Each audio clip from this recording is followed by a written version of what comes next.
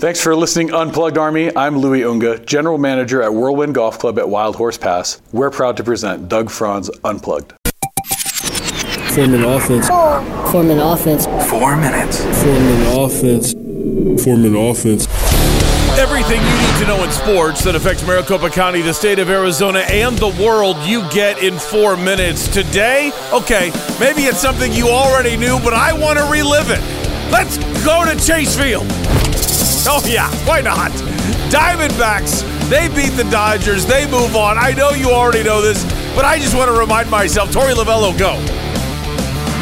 I'm just trying to slow down the moment to enjoy it, interpret it, just let it register a little bit because I don't think anybody gave us a chance to be here. I don't think anybody gave us a chance to win the games that we won against the teams that we had to play, and that's what I'm most proud of. Now here's the schedule for the Diamondbacks. They will have a workout today at Chase Field before they get ready to go over the weekend. They head to Philadelphia. As the reason why they're going to Philly, the other National League Division Series is now over. The Phillies beat the 100-win Atlanta Braves. That means 3 teams that had 100 wins are all out of the playoffs.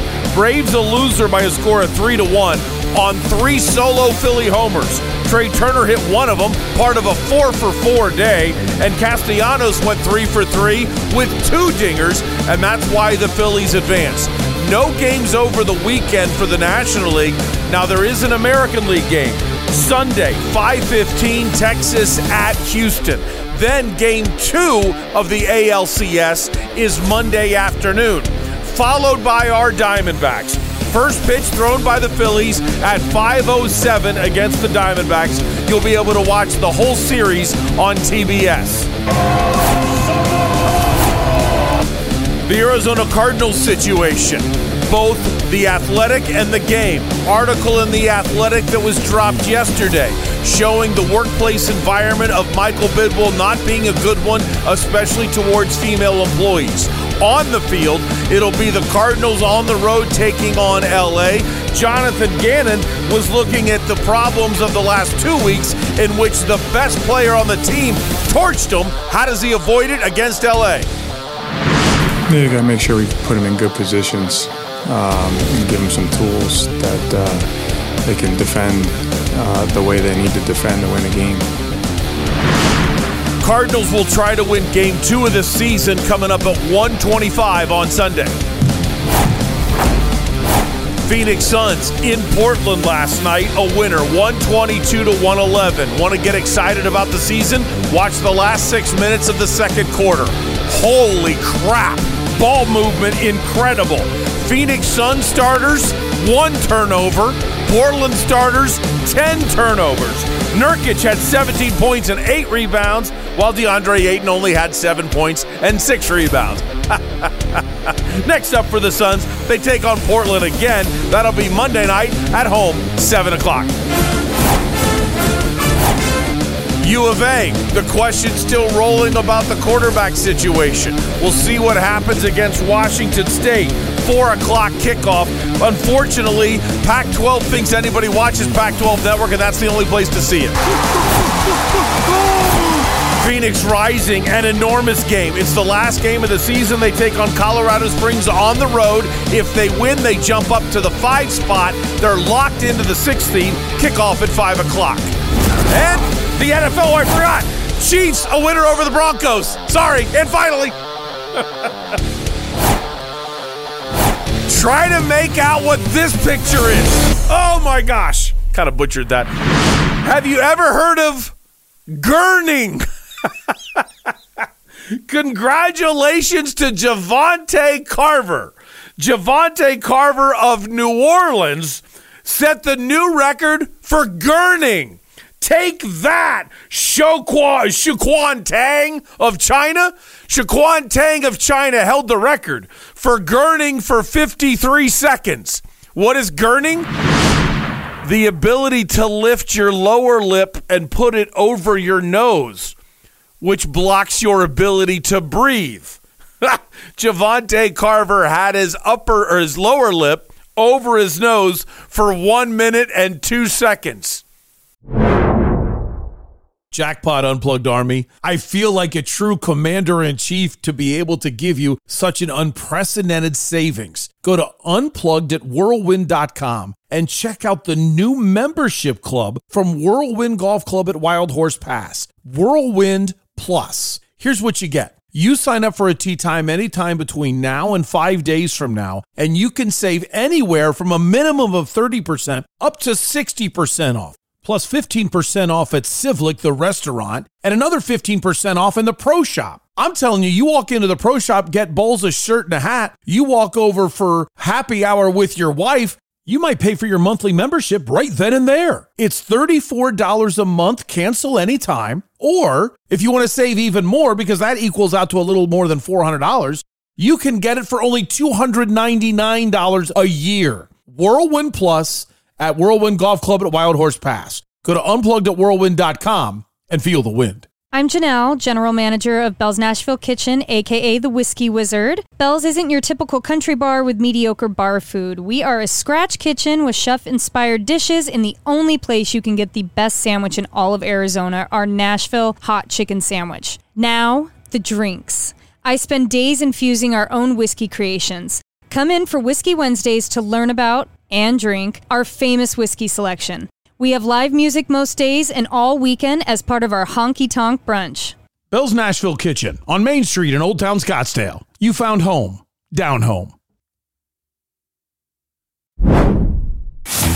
Oh, it's really nice to be back in studio when I have the realization that I forgot to set the air conditioner and it's already hot, but I got a beer in front of me, so that's fine.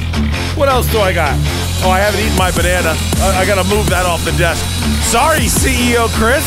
I just left banana peels everywhere. Good morning.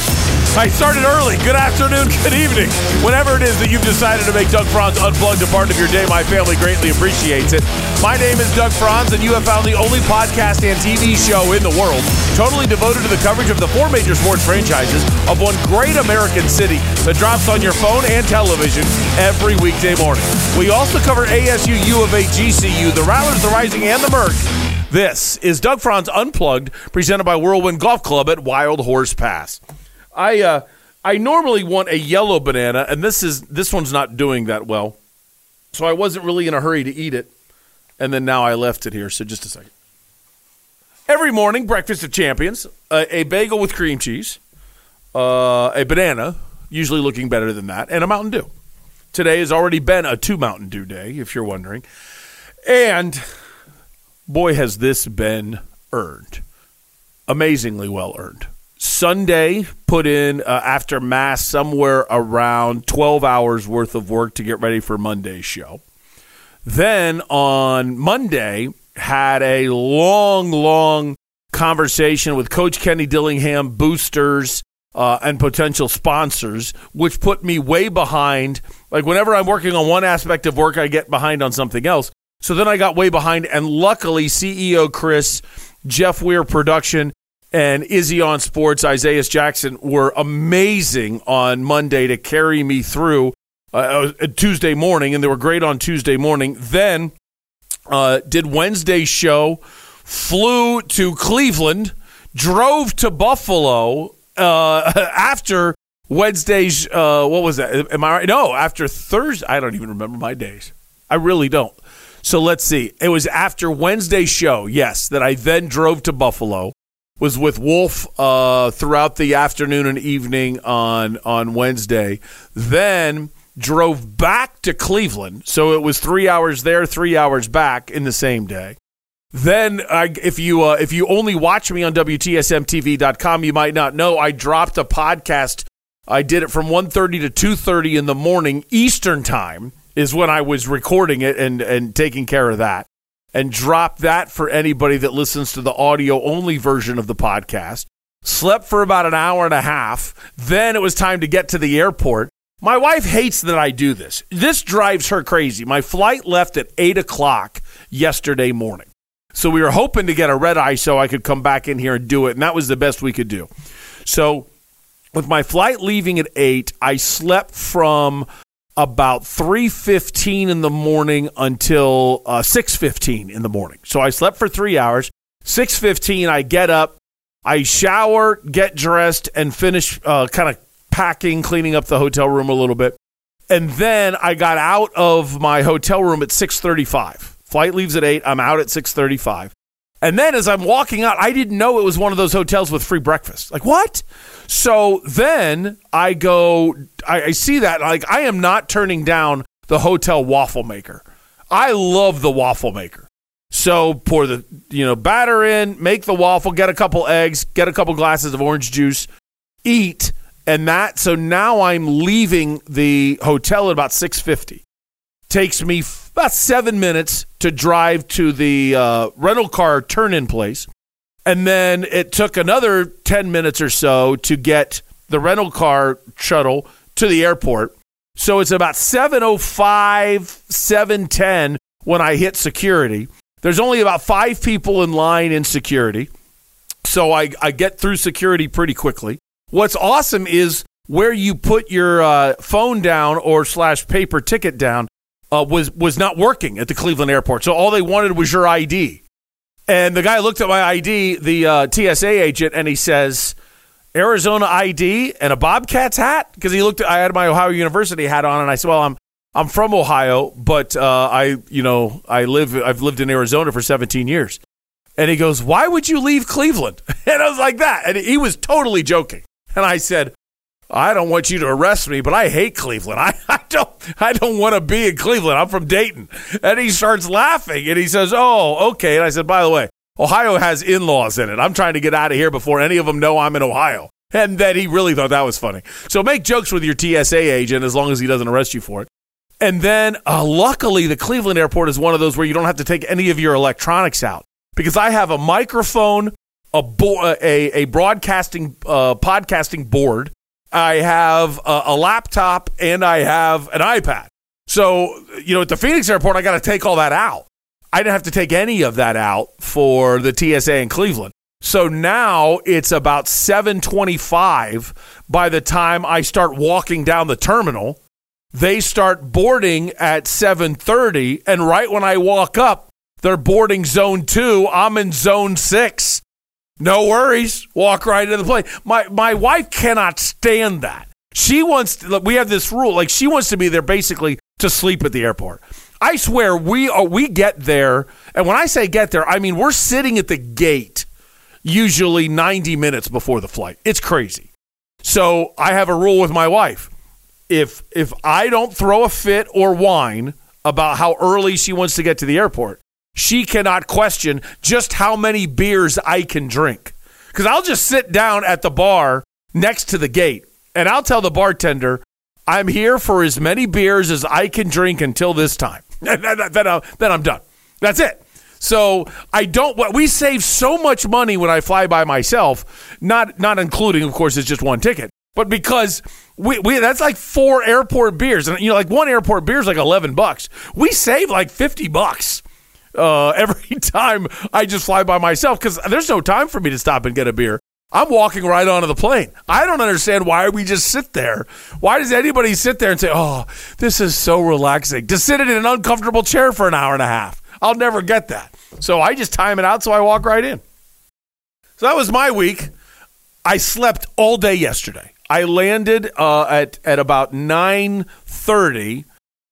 Immediately went home. Took about 20 minutes to unpack all my equipment, stuff like that. And about 9:45, no, it was much later than that. About 10:30, I laid down and I woke up at 7 in the evening, and started working, watching Suns and Phillies, Braves, and other stuff. So I'm like, in certain areas, I am so far ahead of where I need to be. And in other areas, I'm getting crushed. I'm so far behind. So hopefully I can get a lot done this weekend. There's my life story. Hopefully you felt like hearing it. And if you didn't, thanks for still watching, if you consider me terribly boring. But it's good to see you. Jeff Weir Productions has been working hard all week. Jeff, with everything you did, especially for a Wednesday morning show with me on the road, cheers, my friend. Thank you, sir. Same to you. Beer Friday! Hooray, beer! You got that right. Oh, yeah.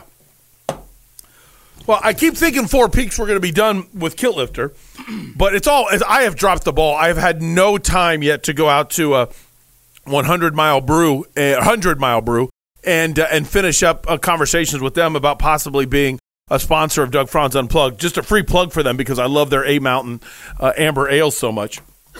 But, that's good. Thank you. Okay.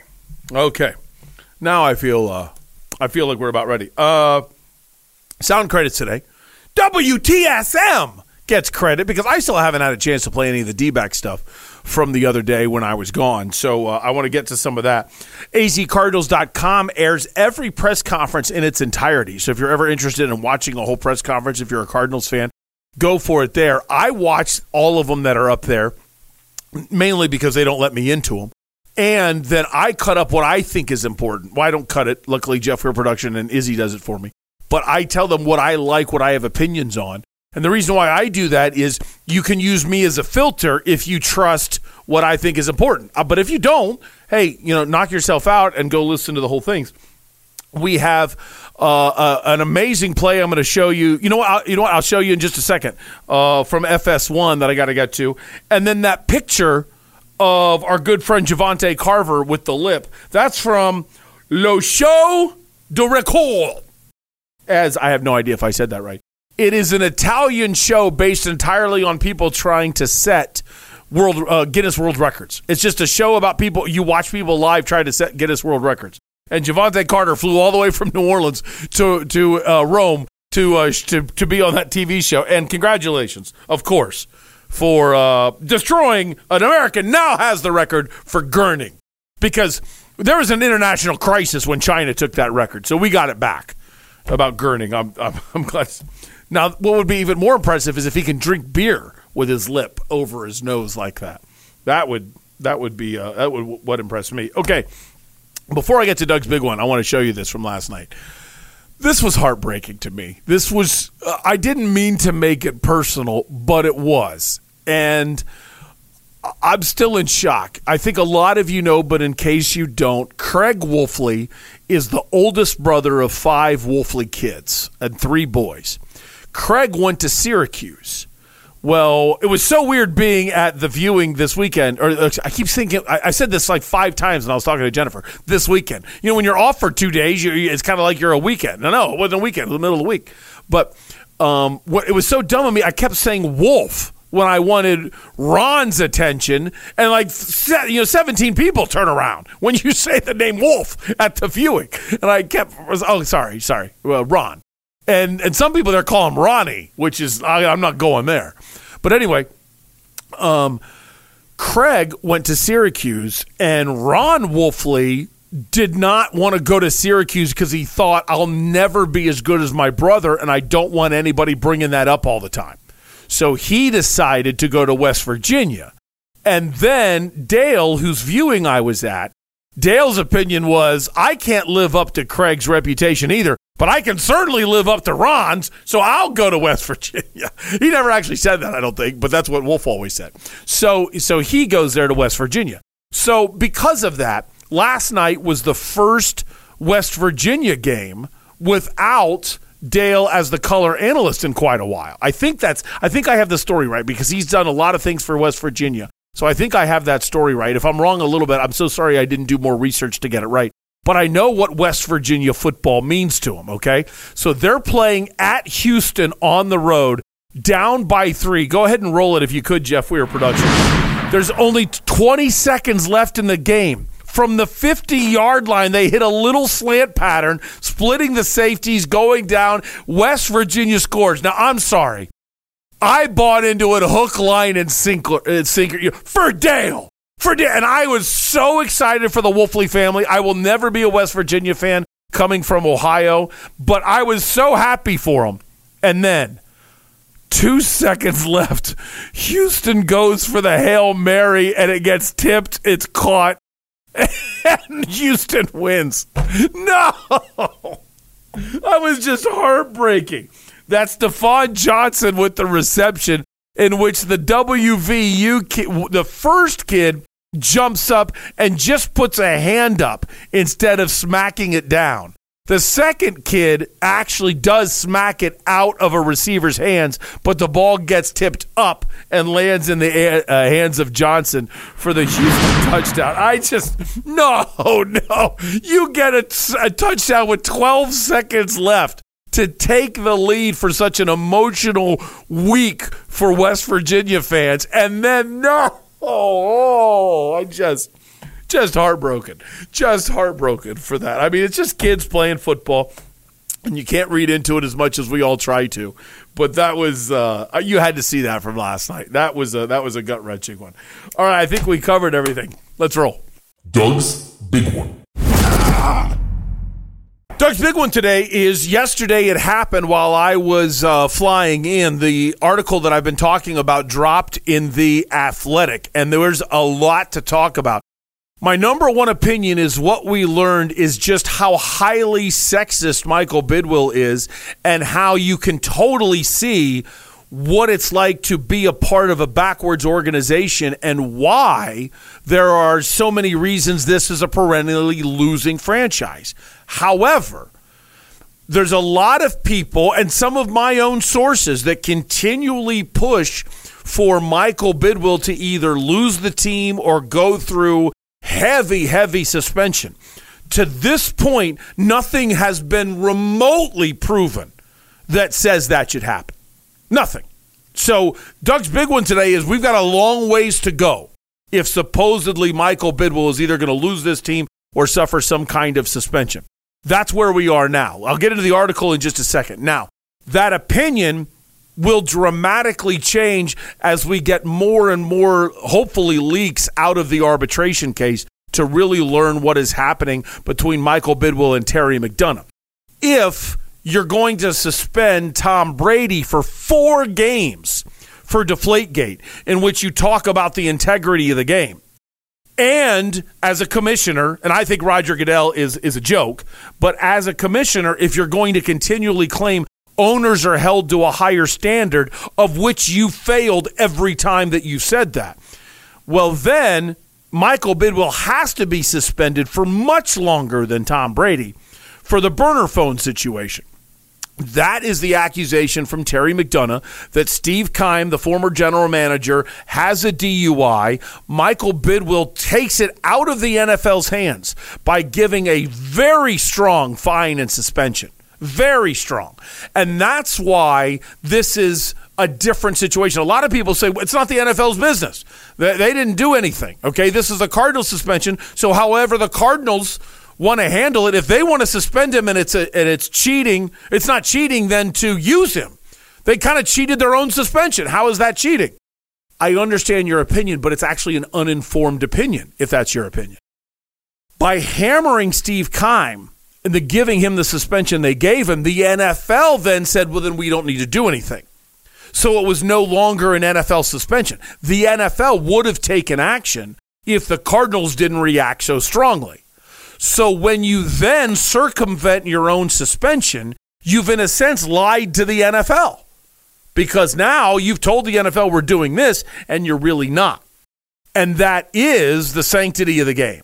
That is every reason you went after Tom Brady with such a vigilance then leads right to where is the same investigation into Michael Bidwill? What are you doing? And instead, the NFL is taking a let's draw it out slowly so we can try to waste the resources of Terry McDonough type of thing. It should not take this long for arbitration. Never. You can tell it's much more of a mediation of what can we do to pay off Terry McDonough to lessen his position, instead of the NFL looking at Michael Bidwill and saying, okay, we need to investigate this for the integrity of the game. For the same reasons we went after Tom Brady, we need to go after Michael Bidwill. Well, the NFL's not really interested in the integrity of the game. It's a lie. It's a bold-faced lie. Because if it wasn't, then the investigation would already be going much deeper than mediation between an arbitrator and trying to come to a happy solution for everybody. So that's 2 different things. I just wanted to make clear this investigative piece of journalism by The Athletic does not rise to the level of what the heinous. I would say heinous within the confines of the game. Not the confines of society, but within the confines of the game in the Michael Bidwill versus Terry McDonough arbitration case. So those are two different things. My opinions on the article, moving off of Doug's big one and now just going to the article, I think we learned a lot, but I think there's a lot lacking. And I have a theory on this. If you didn't get a chance to read the article, you don't know what I'm talking about. The Athletic yesterday produced an investigative piece that dove into very sexist practices that are going on with the Arizona Cardinals. That the Cardinals, if you want their side of the story in the article, claim that Michael says there's a lot he's learned from the last couple of years, things he wished he could change, and they're in the process of making a lot of changes. And everything that the team wanted to say is they've recognized issues, and then when they tried to change things, COVID hit. That changed all the rules, and now they're into implementing their actual changes that they had come up with a long time ago. Decide to believe them if you want. I don't. And you know what? I should answer that. Here's why I don't. I know of three specific situations, the names of the three individuals as well. Okay, and the Cardinals are going to freak out about this. I know this. But I know of three different situations which are frighteningly embarrassing to the Cardinals. And by Michael Bidwill not coming forward and having detailed conversations with these people about how to make it right. And that usually means make it right financially, to really show contrition. That you can't say in one hand, I'm working so hard to change, and then on the other hand, doing the things they're doing. You might ask, well, what are they doing? It is my opinion that the Arizona Cardinals are sending out different either investigative lawyers or people to see and kind of get witness statements of, okay, what do you remember about this incident? What do you remember about this incident in these different situations? Okay, so let's say Michael Bidwill has a blow up at somebody. Okay, so you have a blow up, and then let's say this pregnant woman that you have the blow up at really struggles emotionally at the way that she was treated. Now, do you go to that person, deeply apologize, and give them extra money and ask them for forgiveness? Or do you investigate what everybody else remembers? Almost as if to put a price tag on, well, a lot of people don't remember what happened, so since they don't remember what happened, it's not going to cost us that much. Or, you know what, we can defend ourselves. We can go forward and defend ourselves if they try to go to arbitration against us. Different scenarios like that. Listen, I want to be clear. Every business in the world goes through risk assessment. Every business in the world is going to try to judge how much other people know to kind of find out what's our liabilities, how high would the level of embarrassment be if the story gets out, and then assign a dollar figure to the level of embarrassment that they're worried about if it comes out. Every company does that, okay? So I'm not blasting the Cardinals for doing that aspect of it.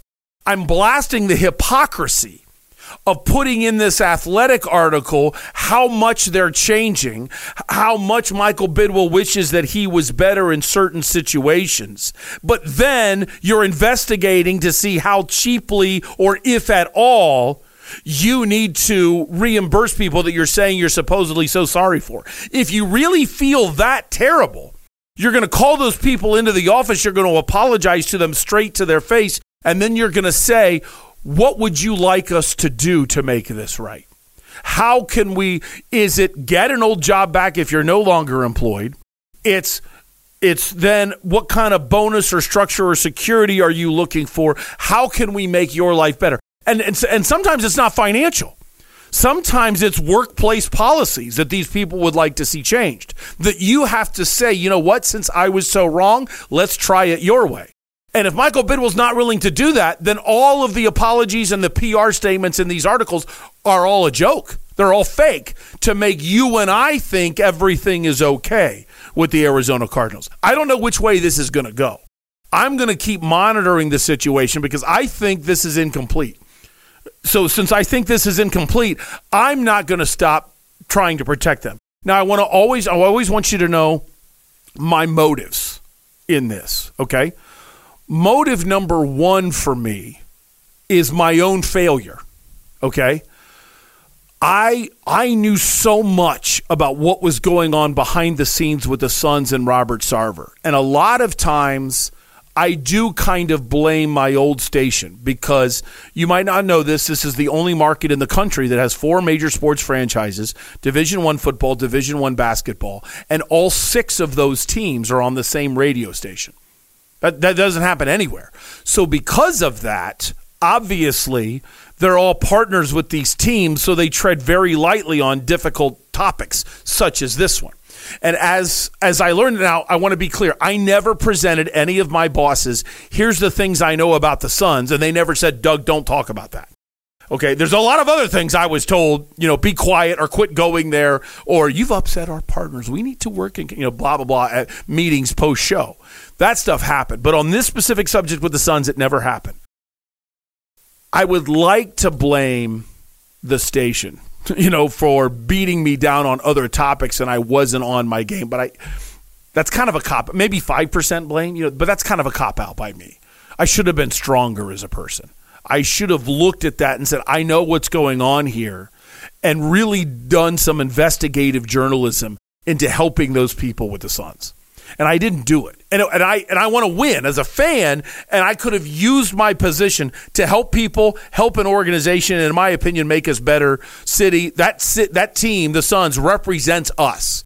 And I could have fought for better representation, and I didn't. So when you fail at something to the level I feel like I failed and let those Suns employees down, I don't want to do that again. So I want to be here for the Cardinals employees who are going through something similar. So that's motivation number 1. Motivation number 2, and I've told you this before, the most ridiculous PR statement I've ever seen in my life. 30 years I've been in this business. Terry McDonough goes at arbitration against the Cardinals. Listen, I used to like Terry McDonough when he worked for the team, but I didn't really know him very well because he wouldn't talk to me. Okay, so it was just like I respect this family, I respect this guy, but I don't really know him very well because he would never talk to me about things. Well, with the situation that occurred, I would have been kind of ignoring a lot of the case if it wasn't for the PR statement. When the Cardinals tried to say that Michael Bidwill didn't know this was going on, as soon as he found out the burner phones were going on, he got rid of all the burner phones, immediately stopped all aspects of this scandal, and then turned around and said that Terry McDonough, we have issues of finding out about domestic violence. We have issues of finding out about a home life that wasn't acceptable, and issues where we find out that he's not doing the things he needs to do as a dad. Listen, that was the most unprofessional thing I've ever seen an organization do to another person that was on the staff. I'm still embarrassed to be I've always said Cardinals supporter. I'm a Commanders fan, but Cardinals supporter. And to see that was such trash that those two things drive me forward to get the truth. So that's why I'm in this, if you're wondering. I think it's fair for me to tell you my frame of reference. This article, now let's get into the article. I'm going to go through a lot of the points the article made that was in The Athletic in case you don't have a subscription to The Athletic. But my overall opinion is it shows a great deal of sexism on the part of the Cardinals. It shows a great deal of the reasons why they're backwards as an organization. But I also thought that the article was a little weak in the fact that nobody was on the record. And I felt like there has to be more. I kind of felt like it was rushed. So here's my opinion on that. This is not fact. This is my opinion. Let's see where it goes. It's my opinion there is another media outlet that is going after this story. Baxter Holmes covered the situation with the Suns unbelievably well. I don't know if it's him. Seth Wickersham is a writer for ESPN. If you ever see his name on any article, look out. He has exposed some unbelievable things with incredible detail. He's a fantastic investigative journalist. I don't know if it's Seth Wickersham. I believe there's somebody with either ESPN or Yahoo or another national element that is after this story. And The Athletic said, we want to be first. So I believe everything that The Athletic wrote. I don't think it was factually incorrect. I just felt like it was a little incomplete. I think there's got to be more. And with it being a little incomplete, that gives me the feeling as a member of the media, they were trying to beat somebody to the punch so they can say we covered it first. Well, first of all, Athletic, Doug Franz Unplugged covered it first. So what's your rush? Okay, it's already there. Secondly, I think it is important to say that must be why, because there could have been a lot more, in my opinion. I'll consider it my job to try to have somebody on the record if the Arizona Cardinals don't act in the proper way. If the Arizona Cardinals act in the proper way, talk to some of the people that I've already talked to, and make it right, then I think I should back off, because eventually, hey, don't spill your guts and take money. You know what I mean? I kind of look at it like that. If they're going to go and be made whole and have their life put back together by the way Michael Bidwill treated them, then I'm not in it for my own attention. I would love the attention for Doug Franz Unplugged, but I don't want to tear down Michael Bidwill just to build up Doug Franz Unplugged. Okay, I want the Unplugged army to lift us up. I want to lift us up. I don't want to be built by tearing other people down. But if they're not going to do the right thing, I will, is how I look at it. I obviously then get judged by you whether or not I'm doing the right thing by doing it that way. So here's the article, if you didn't get a chance to be a part of it. Troubling workplace environment under Michael Bidwill, 2019 employee survey. People tore Michael Bidwill to shreds, was a quote from somebody that worked there. After a year, the survey was never really mentioned other than one email that talked about new gym memberships. I'll talk to you about what the gym memberships were in just a second. And then, as part of knowledge of that survey, there was a quote from Ron Miniger, the former COO, that said, instead of leaning into it and trying to change things for the better, you shut the study down. So let me give you, there's a lot of backstories here. Hopefully you love this from Doug Franz Unplugged. Some of you might say, Doug, this is boring. This is too detail-oriented. I get it, but I kind of look at it as where else are you going to get it? Local sports talk radio either has been told not to talk about it or doesn't have the detail to talk about it. I want to be that person for you that you can count on, that when it comes to details, you're going to be educated by this. So that's what I'm trying to do. Hopefully I succeed at it. The Ron Miniger story of this is how this works. Ron Miniger wrote a letter kind of as part of what a lot of people do as they're recovering from alcoholism, to say, here's are the things that I could have done better. And within the confines of that article, that letter, I believe the Arizona Cardinals actually used a portion of Ron Miniger's comments in a letter opening up about his own life to then give to the public to attack Terry McDonough. I think it's one of the most cowardly moves I've ever seen. I also believe that the Arizona Cardinals had the class to ask Ron Miniger, can we use this to defend ourselves? And I believe Ron Miniger told the Cardinals, yes, if you release the whole thing. I don't think it's right for you to choose excerpts out of what I wrote. If you release the whole thing and let people judge, go ahead. And then I believe the Cardinals didn't do Ron Miniger's wishes. Notice I keep saying I believe. I'm not reporting. I'm saying what I think happened. I think that they then used what they wanted out of Ron Miniger's letter to blast Terry McDonough, totally against Ron Miniger's issues. Good reporting. This is old part of the story. Good reporting by Mike Florio of Pro Football Talk.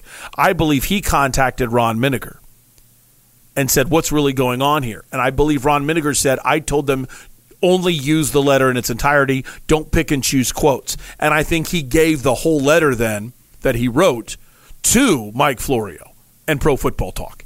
And now you got it in its entirety, and that's when we find out. So this is one word against another. The Cardinals claim the survey happened and they used it.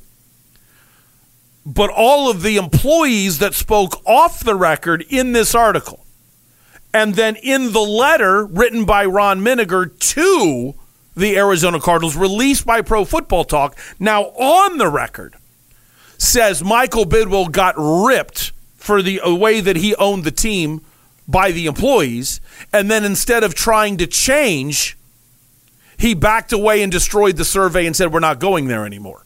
So when I read the statement that was put out by the Cardinals through The Athletic in this article of Michael Bidwill saying, I want to change, I've realized there's things I could have done better, you got to show that, okay? Because your actions are screaming louder than your words right now. I mean, to the point of embarrassment, for really almost a civic embarrassment, for you to actually say, you know what, you want to change. And yet your employees tell you some of the things that are going on, and this is how you handled it. Ron Miniger said in that letter, a majority of our employees are working in fear. And yet Michael destroys the survey, allegedly. So that's that portion of it. So that was the survey portion.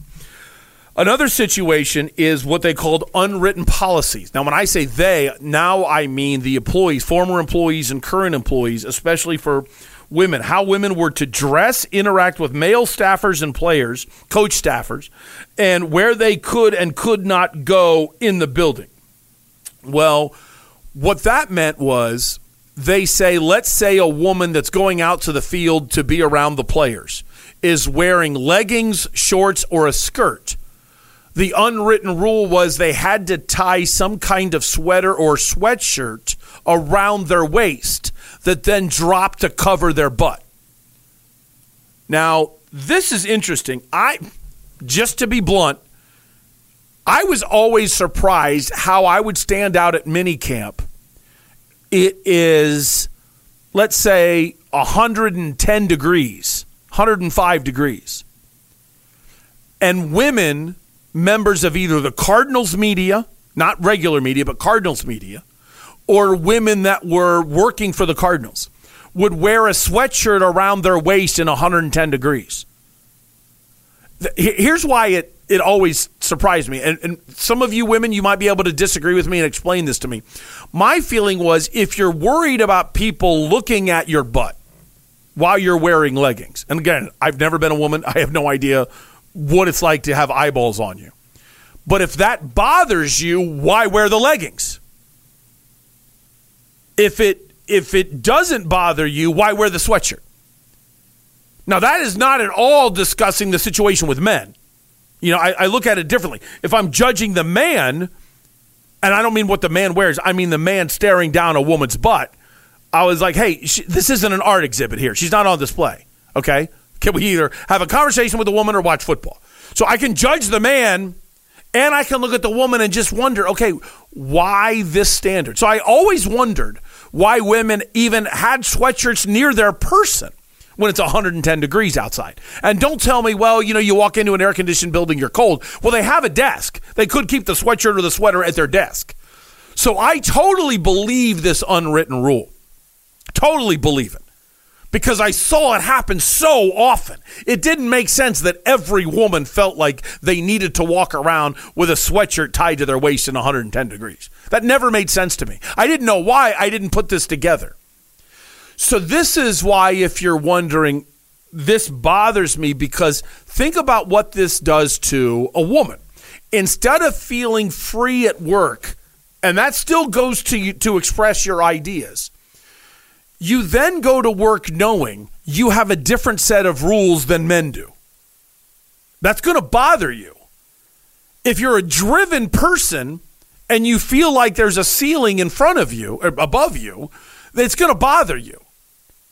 And then I also look at it from a Michael Bidwill standpoint. Here's what I don't understand.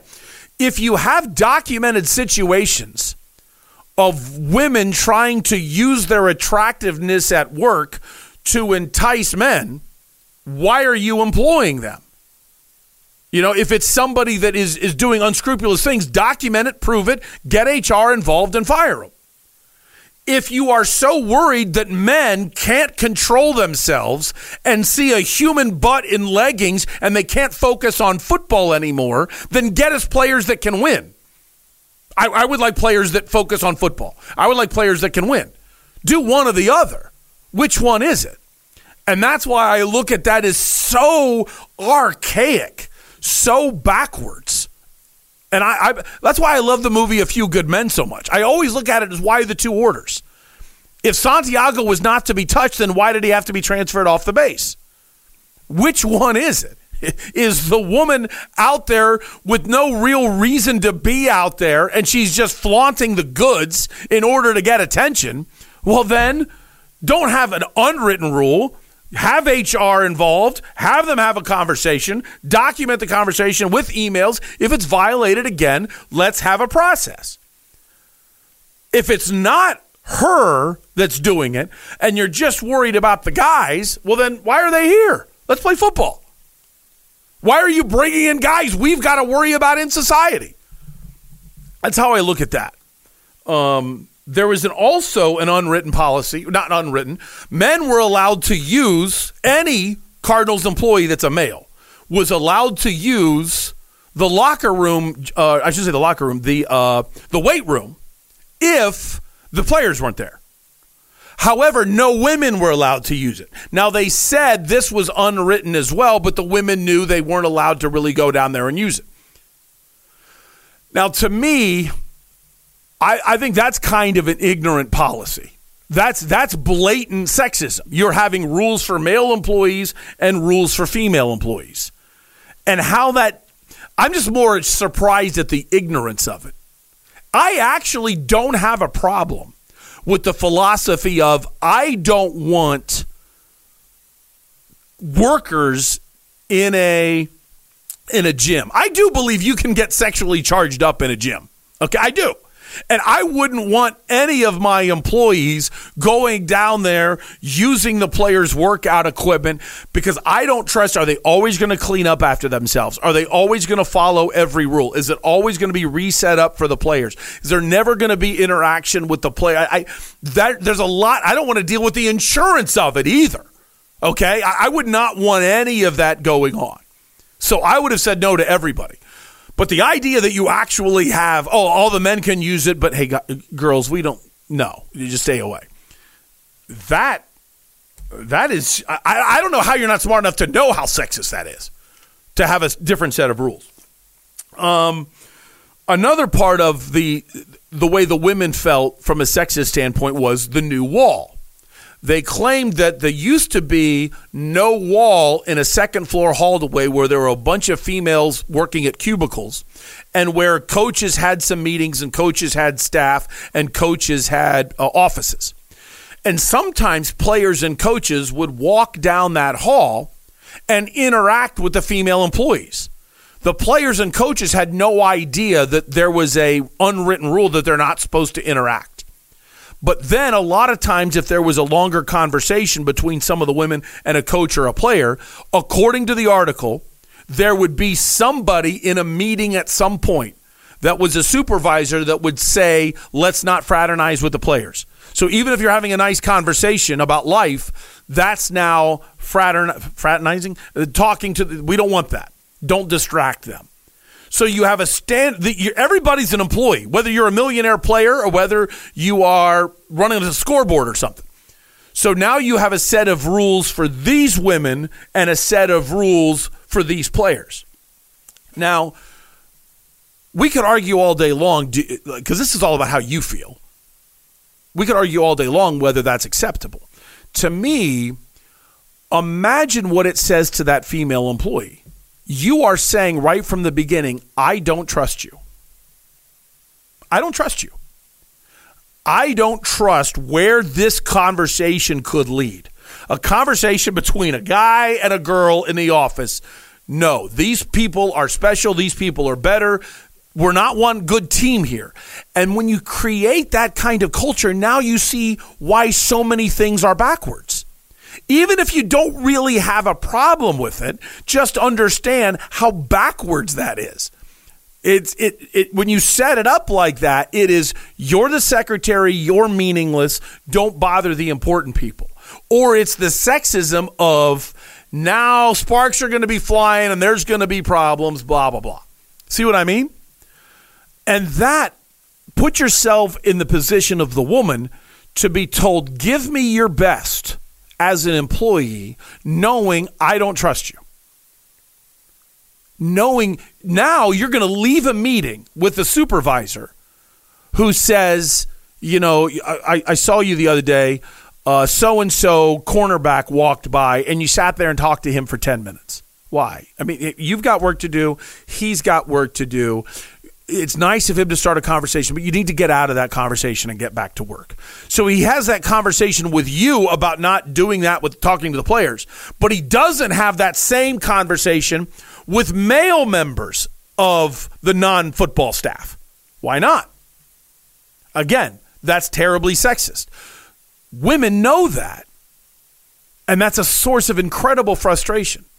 And I also kind of look at it with Michael Bidwill. This is basically the same training facility you've had since the 1980s. It's taken Matt Ishbia 7-8 months to all of a sudden say, you know what? This isn't good enough to be a championship team. I'm now going to create this.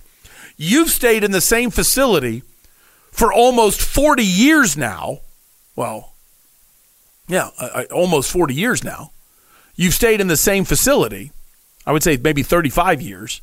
And with that, and it's basically, if you haven't been there, it kind of feels like a place that was built for a Parks and Recs department in the 80s. Like, oh, boom, let's put an NFL team here.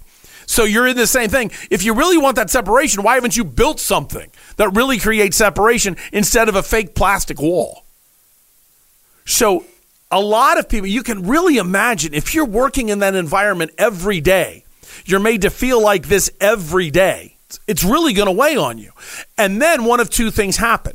Either good people leave because they're not going to put up with it, or people stay, but they're not themselves. They go to work like they're going to war almost, or they go to work scared, and you don't have the free exchange of ideas. And that doesn't allow any organization to grow. And that's why the Cardinals are always up and down. Get a quarterback, get a couple good players, it'll be sustained for a year or two, but it's always going to fall on its face because it's not everybody pulling the rope the same way. Obviously, opinionated statements by me, but I think a positive work environment leads to positive results. In the article, it says, Michael Bidwill says, I have room to grow. My direct approach doesn't land well. There's a big difference between direct approach, and I'm not getting personal when I say this, and being a jerk. I'm not going out. I wasn't there. I'm not calling Michael Bidwill a jerk. I'm just saying in general, a lot of people like to say they're direct and they're a jerk. A lot of people think being direct is being open and honest. No, there's two different things, okay? Let me give you an example. If you ask me a question, I'm going to give you I'm a direct person as far as giving you a direct answer. I've always made the joke, and I let people know this even though it's not a joke. When I met my wife, I said, if you ask me, do I look fat in this dress? I'm going to tell you, yes, you do. Or no, you don't. I'm going to tell you how I think. Now, I love you. I don't care if you gain weight. It's not going to change I'm attracted to you because, yes, I do think you're beautiful, but I'm attracted to you because I've seen you lay upside down to protect my child's life. I'm attracted to you because I've done things that are just stupid and you've forgiven me and you still love me. So my attraction to you is based on 20 whatever years, I don't remember how long I've been married, 20 some odd years of a fantastic marriage. That's what attracts me to you. So if you gained weight, who cares? I'll get over it. And by the way, I'm fat now too. I've gained weight. So that's different. But don't ask me the question. Just know I don't care. But if you ask me, yeah, you do. So don't ask that. If you don't ask me my opinion, but I have an opinion that's so strong I feel like I should share it with you, I don't have the direct approach. I come to you and I say, here's what I'm thinking. And I tell you what I think, and then I ask, how does that make you feel? What do you think about what I've said? Are there reasons you're doing it this way that I need to be more understanding of? Or do you listen to my opinion and go, yeah, you're right, I should do it like that? Or are you holding firm on, no, I disagree with you, I want to keep doing it this way? And if you say, I want to keep doing it with you, I want to do it this way, if I have any authority over the situation, I'm going to continually say, okay, I'll let you do it your way, but I just want you to know I'm judging it. We're going to watch the results closely. And if it turns out to be right, I'm excited because that helps the company, and I'm going to tell you I'm wrong. And if it doesn't work out, I do expect you now. I'm now telling you we're going to do it my way. That's kind of the way I like to manage. You can see that's different than Michael. Michael isn't being direct if you're yelling and screaming at somebody and flying in on a helicopter just to have a meeting. Okay? That's not direct approach. That's intimidation.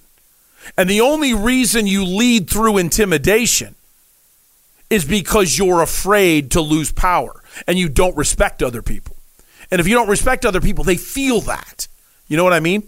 Speaking of a lack of respect, one of the things in the article was the way he treated COO Ron Miniger in front of Arizona Cardinals employees. Ron Miniger got arrested for a very, very horrible DUI and deserved, in my opinion, the public embarrassment he got.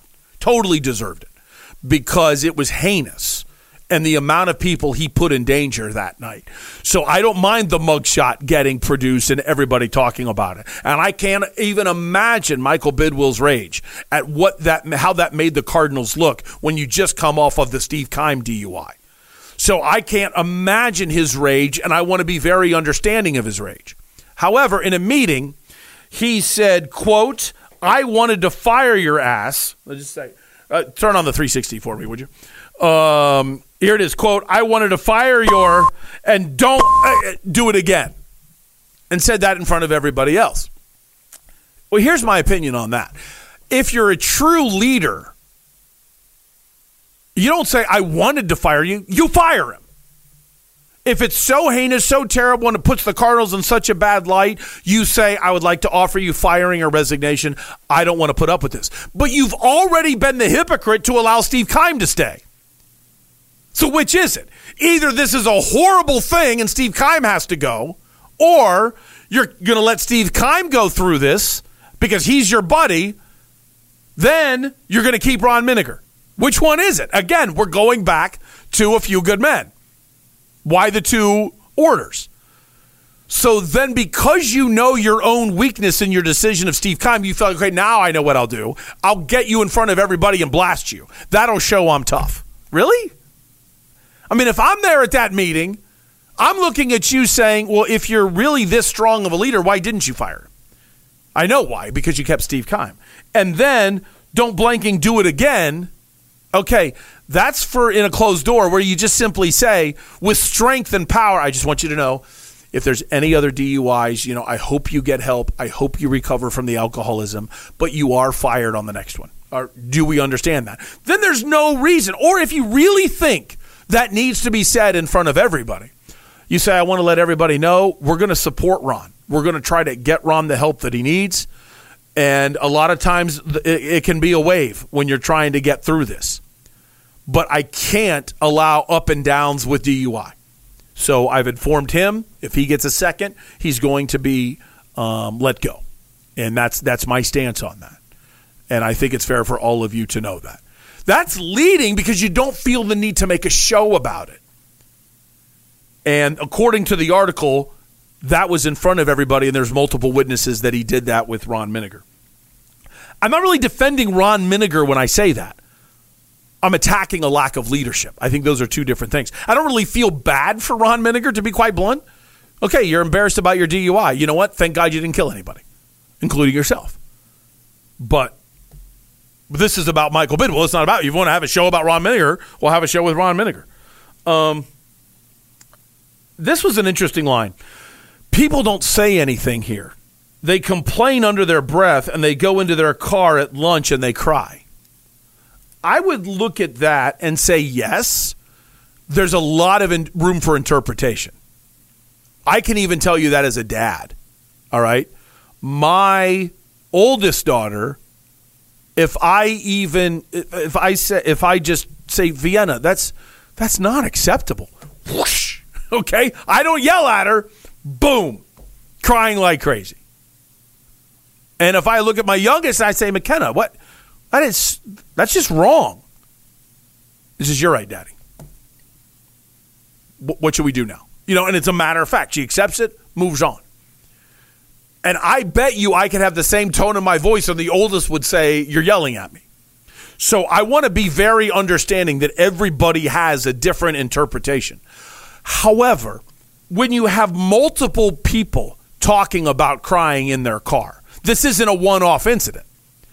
You have one woman that says jokingly, I was just hired, and shortly after I was hired, I was told I'm not a true Cardinal until I get yelled at by Michael Bidwill. 20 minutes later, after somebody told me that, I got yelled at by Michael Bidwill because I was walking too slowly in the hallway. Now, I don't know that story. You and I have no idea what constituted yelling. But if you get barked at by the owner that early for walking slowly, what is that? That goes to environment. That goes to workplace culture. And that it's such proof positive of why this organization is so backwards. Now, case in point, what I should say. I was still let down by the article. I still feel like it shows that he's a terrible boss. He's too cheap to hire a president, in my opinion. Too cheap to have done a search for a new COO as quickly as possible. And those people could have created separation and kept his rage tree away from the workforce. I wish that would have happened. I think they would have been better for it.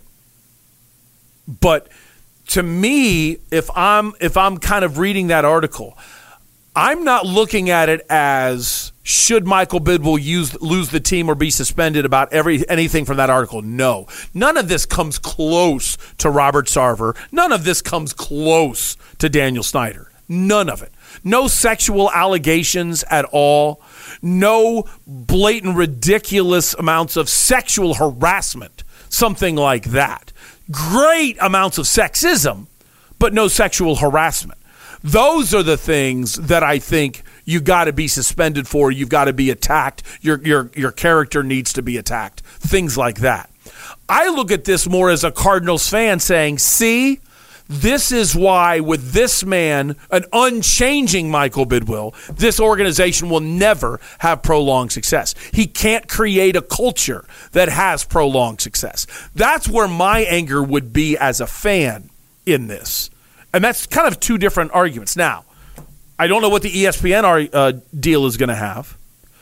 And I don't know my next move because I still feel like a calling to help those people that are working in that organization, to be able to help them as a member of the media that's not afraid, to be able to help create a workplace environment that they can be proud of so we can have a better product as a fan base. And I feel like I owe that to you, and hopefully I do a good job. All right, that's all my opinions about the article. Of course, I planned on doing about 20 minutes on it, and I think I did 45. Hopefully I entertained you because I can totally understand at times that's just this long soliloquy of one guy talking for 45 minutes. But I have a lot of passion on the subject, and I want to be fair. And it's kind of hard to be fair on this situation because there's a lot of other things that I know that I think are a lot more damning than were in the article. I wish we would have got more out of the article. Let's see what happens coming up in the future. Now let's talk about the game. That's coming up next. Cardinals, Rams. I got some DBacks I want to talk about today. Got a little bit of U of A to talk about today as well. And I loved 6 minutes of Suns basketball last night that just made me feel like we're ready. We are ready. Still a lot more to come.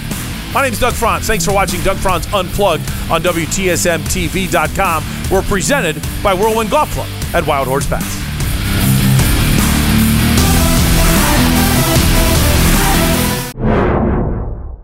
It's hot.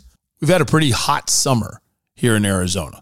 Who can you trust with your air conditioning? There's only one place my family has ever trusted in Arizona, and that's Parker & Sons Heating, Cooling, Plumbing, and Electrical. Call 602-2-REPAIR. That's 602, the number 2, then REPAIR for Parker & Sons. And the reason why I suggest them to you as passionately as I possibly can is I know they've showed up on time to my home every time.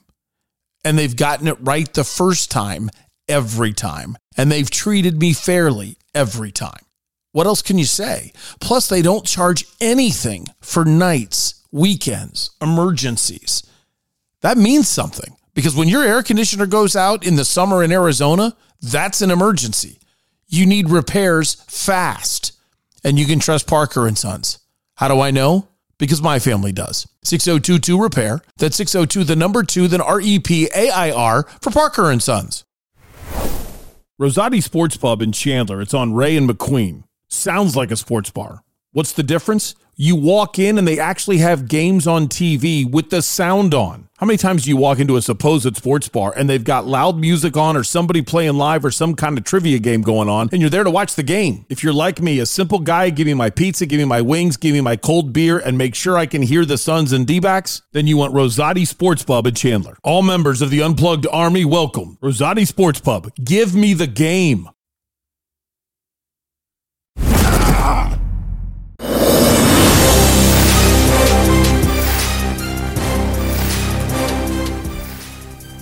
Always hard to find out. Learn the hard way. You can't do that. I can't gurn. I learned today.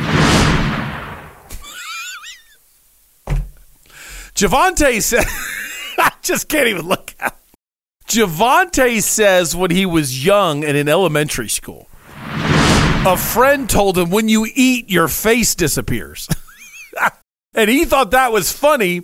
So while chewing, he did that not knowing he could even do it. And he's done it ever since. And then the fact that it's got a name, like, doesn't gurning sound like a middle-aged punishment? I say, gurn him. You know, so that's what I think as soon as I hear that. And no, gurning is the ability to lift your lower lip and cover your nose with it. When I watched the video of him doing it, it almost looks like he dislocates his jaw and then pushes it up over his nose. It's weird. It's almost like he was born with a super lower lip and then just it just flaps up. I mean, it's almost like the lip stretches when he lifts it. It's just so weird. And then congratulations, 1 minute and 2 seconds gurning. Hopefully America can hold on to that record. The catch is, will that become an Olympic sport? That I would like to see, like, gurning and archery combined. Like, I've always been big on combining different sports, you know? And so if you could do archery while gurning, okay, you know, that's a little different.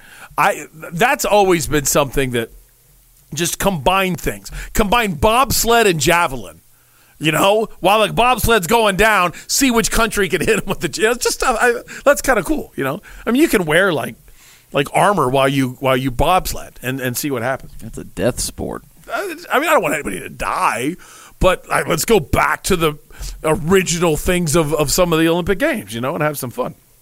I actually do like biathlon. That's the sport where they have a rifle and they go cross country skiing. I mean, that's hilarious. That's like real life for people in the 1500s in Norway, okay? Let's have a sport totally based on how they eat. Yes, that's just kind of fun to me. I don't know why. I can only watch it for like 4 minutes. Like, all right, I'm done with this. But for a while, I'm like, wow, this is kind of interesting. All right. Let's get to the Cardinals game because I'm about ready to run out of time. Steve McCollum's already going like this. You know, I'm supposed to be on at about 7:40, 7:42. That's 30 minutes from now, Doug. Yeah, I got a lot more to do here. Let's start things off with Jonathan Gannon. In the 4-minute offense, we played Jonathan talking about trying to handle the most difficult player on the other team, okay? What do we need to do to stop their best player? And you can see Christian McCaffrey into Jamar Chase just lit him up. The Rams are a little different offensively, in which I don't think they have a ton of great weapons, but they have a lot of good weapons and a good quarterback that distributes the ball well, and the younger receivers are learning all the time. Kind of like you wish you played the Rams week 1 because they wouldn't have been even remotely ready. They get a little bit better every week. Here is Jonathan Gannon talking about now. I have 2 quotes from JG, one about the offense, one about the defense. Here's what he sees when he looks at the Rams offense. Yeah, they move before the snap a good amount, like a la San Francisco, but there's different trees out there, and guys have been different offensive schemes and things like that. Sean's different than anybody out there. He puts his wrinkles out. What I think makes him special as a coach and play caller is you see him set up his offense week to week, year to year. I like where he went in that conversation because Sean McVay, just so you know, it's personal for no good reason, I admit. I want Sean McVay to lose everything he ever does. And no, I don't normally root against people that were born in my hometown. And the reason why I say that is Tim, I think his father, I'm cheating. I know why. I can't remember why he was born in Dayton. I believe it's because his dad was coaching at the University of Dayton or coaching at a high school. I can't remember why he was born in Dayton. But he eventually went to college or went to high school in Georgia, but came back to the Ohio area to the school that we never talk about. And so since he went to the school that we never talk about, I always root for his demise and failure. And it's just heartbreaking that a man, I think he's the only person in the history of the college we never talk about that's ever been employed. So that, I mean, congratulations to him for that he actually used his degree and got a job. But anyway, and he actually has one of the helmets of the college we do not speak of is on a shelf behind his desk. So every time when we were in COVID, we used to have Zoom calls. I would watch almost every coach's presser to see was there anything I want to use that night in Doug Franz Unplugged, and I would stare at that stupid helmet. Sorry, I just needed a second. But what he was getting at, and the reason why I like the quote, is he talked about that Sean doesn't really come from a tree. And what the tree means is everybody, even a John Gruden, came from the Mike Holmgren tree, which came from the oh my gosh, I cannot believe I just forgot Paul Brown. Oh my gosh, I am so sorry. That was kind of embarrassing. So Paul Brown. Now you get a quick history lesson. He's a guy that's the Browns are named after, and he then got fired by Art Modell. Eventually he needed money, sold parts of the team to Art Modell. Art Modell kept buying it and then eventually fired the guy that created the whole franchise. So he said, I'll show you, went down to Cincinnati, started an expansion franchise. So he's the only human being in NFL history that's responsible for basically two franchises, the Cleveland Browns and the Cincinnati Bengals. Well, Paul Brown then had started his tree, and his tree had Sam Weish in it, had Bill Walsh in it. Bill Walsh is his main protege. So it's kind of funny. You've always heard the West Coast offense. The West Coast offense actually started in Cleveland. That's okay. It's like nobody says, what? Really? Yeah. It started in Cleveland. Paul Brown was so brilliant. Now I'm rolling. You're just going to have to deal with it. Have you ever heard the term taxi squad? Let me ask you that, Jeff, for your production, because I don't know if you know. Have you ever heard the term taxi squad? I've heard the term, but I don't know where it comes from. Okay, it's not used anymore. They say practice squad. Okay, and everybody's heard of the practice squad, but for a long time, the practice squad was called the taxi squad. The reason why the taxi squad was ever invented, this is one of the greatest football stories you'll ever hear. The taxi squad, the reason why you say that is because there was a roster limit in old school football that Paul Brown hated. He felt like he couldn't practice well enough with so many limited players on his roster. So what he did is he signed more guys than he was allowed to play football. Guys that he believed could someday play in the NFL. He signed those guys and got them jobs with a local taxi team or with a local taxi company. And said, they're not going to work for you in these hours of practice, but they'll drive taxis around town in Cleveland in the meantime. So that's how they'll make their money, because I'm not allowed to pay them. But then if somebody got hurt on the real team, suddenly a guy stopped driving the taxi and he's now on the Browns. So it sounds hilarious. He just recruited local guys and was just driving a taxi. And imagine the way the media ate up that story. This guy was just driving a taxi. Now he's playing football. Well, the truth was he was recruited to play football and given a job as a taxi driver. So it's a taxi squad. I love stories like that. You know who's the best at those? Man, am I rolling now. I've had all these things. I've been cooped up for a week. Josh Colmenter is the greatest idiom guy ever. Not idiot, idiom. In which, if you've heard the phrases like, it's raining cats and dogs, the stories he will tell you about every phrase You know what? Josh, you're coming on. I'm sorry. Next week, Josh Coleman, he doesn't even know. I haven't texted him. He has no idea. We're going to talk Diamondbacks, and we're going to talk idioms because he's fantastic. But, okay, now I'm rolling. Another one. Do you know what, Jeff Weir Production, how many times have you heard the term in politics lobbyist? Numerous times. Okay. Do you know how the phrase lobbyist happened? I do not. This is fantastic. You will love it. There's a gentleman by the name of Ulysses S. Grant. Okay, go Bobcats. He did not go to Ohio University, but he's from Ohio, so go Bobcats.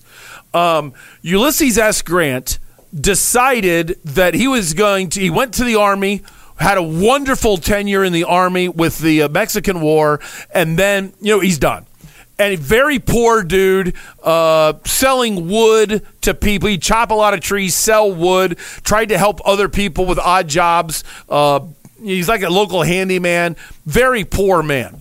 Civil War breaks out. He's working in I think it was his brother-in-law's, something political but small, really poor, and decided, you know what? I'm best at the Army, enlisted with the Illinois, and then boom, moves up, becomes the general after McClellan, who, by the way, McClellan was an idiot, one of the worst generals in the history of the United States of America.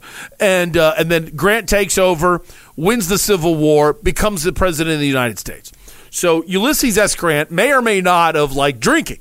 He was better at alcohol than I've ever dreamed of being. God bless his liver. So he would go to a hotel bar near the White House all the time. People figured out that he kept going there. So what they would do is they would hang out in the lobby of the hotel in order to catch him on his way to the bar and then try to pitch him all of their ideas, complain to him about stuff, or try to get him in cohorts with them for something. And he's like, I'm trying to get away from politics when I go to the bar, and all of these people are trapping me. So he stopped going to the bar. He went 6 months without going to that hotel bar. Finally, one day he comes back in, and the bartender is thrilled to death to see him. Mr. President, it's great to see you. Where have you been? And he says, I just got so damn sick of those lobbyists hanging out all day talking to me. And boom, the phrase is formed of everybody that hangs out in the lobby to catch a politician. Now they're a lobbyist. I love that story. And it's about beer, even though he didn't really drink that much beer. A little bit of a harder man than I am. All right. Anybody? I got a million of them. If anybody wants another story sometime. I like it when I do this, and I feel like I would never listen to somebody else do it. I feel like the biggest hypocrite when I just start rolling on stories, because I feel like, does anybody really care? Does anybody really know what time it is? Okay. Anyway, so there's the Cardinals offense, or there's the view of the Rams offense from the Cardinals head coach. Now, I hate you, Sean McVay. I hate the Red Hawks, and I hate the school we'll never talk about. There. Yes, you started this. I was in a car for 6 hours 2 days ago. 3 hours there, 3 hours back. On a plane, 4 hours there, 4 hours back. This is what happens. Maybe I should just get another beer. Let's talk about the Rams defense. They play really fast, really violent, play with really good technique. D-line is really good. The scheme's good. I like their scheme. I think it's multiple enough, keeps you off balance, and they play well together. Jonathan Gannon's presser this week was very strange. It's weird. If he doesn't really love the question or he doesn't see a reason to go deep, he'll go, yeah, like blah, blah, blah, yeah, he's fine, blah, blah, blah, blah. And it's like an 8-second answer. And it's hard to really get engaged with him if you're a fan. But I still think the dude's going to be an excellent head coach in the NFL. I can't wait to see him either A, when he goes to another franchise, or if you can believe Michael Bidwill's really going to change and realizes the error of his ways, builds a new practice facility, and actually hires a president and shows competency as a businessman. Oh, my gosh. I mean, the Cardinals are so ripe to explode because I do think they did. I like Monty Ossenfort's draft. It's one draft, only one. Let's not judge forever. But I like his draft. I like his enthusiasm. I like his work ethic, and I love the way Jonathan Gannon leads. So I think they did nail the hires. That's it for JG. Let's get to some of the things that Dobbs said this week. So Joshua Dobbs still starting quarterback. The first one is simple, but I just want to give it to you because it's important. You don't have James Conner. How are we doing now that for 4 weeks you don't have your primary running back? Yeah, man. Obviously, James is a playmaker on offense, and he's been making plays throughout the season. So the young guys are going to have to step up and replace his production. And there'll be a collective effort of guys, and we're excited. Obviously not excited to see James go down, but I think watching those guys step up, like seeing how Amari stepped up into that role throughout the game, was able to make plays, first, second down, run the ball effectively when he got the ball in his hands. Keontae as well, get back in there, get some more reps. So guys will have to step up at that position. I'm excited how they approach the field today in practice, and they'll be ready to go for Sunday.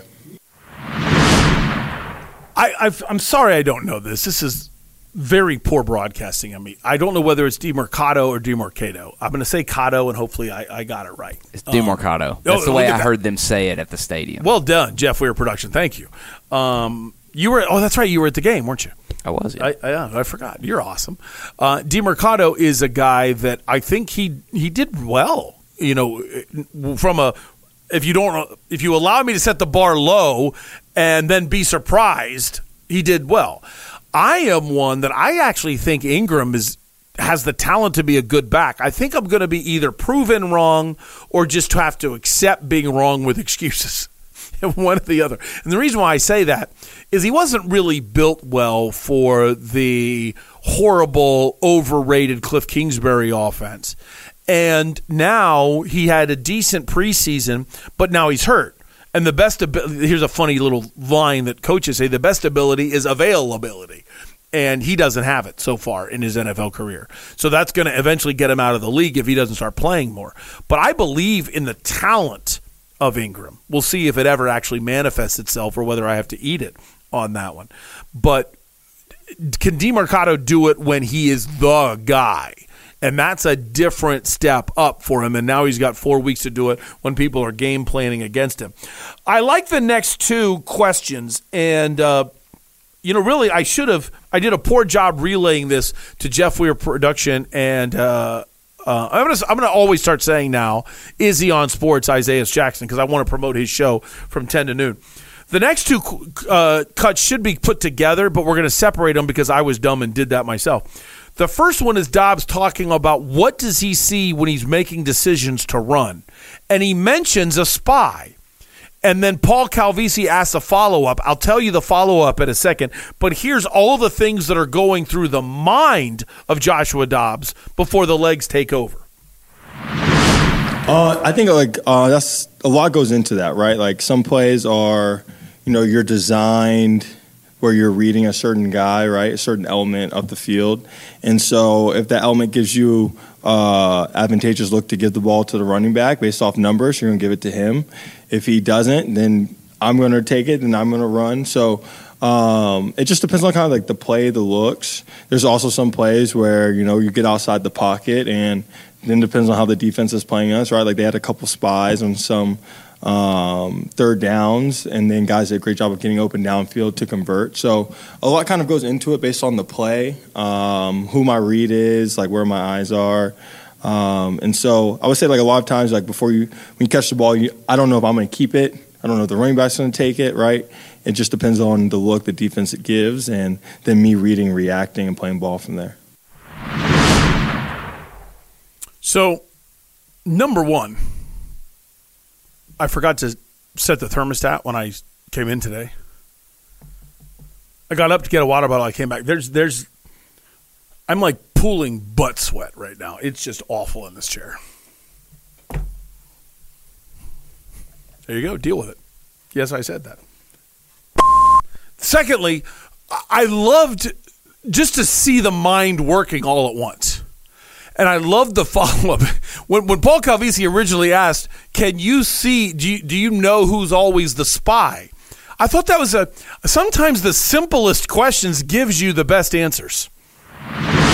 Yeah, you can recognize it. It just depends, right? Like sometimes, there's just a guy standing in the middle of the field staring at you, right? Like, like looking like Michael Myers in the middle of the field. That guy probably has you.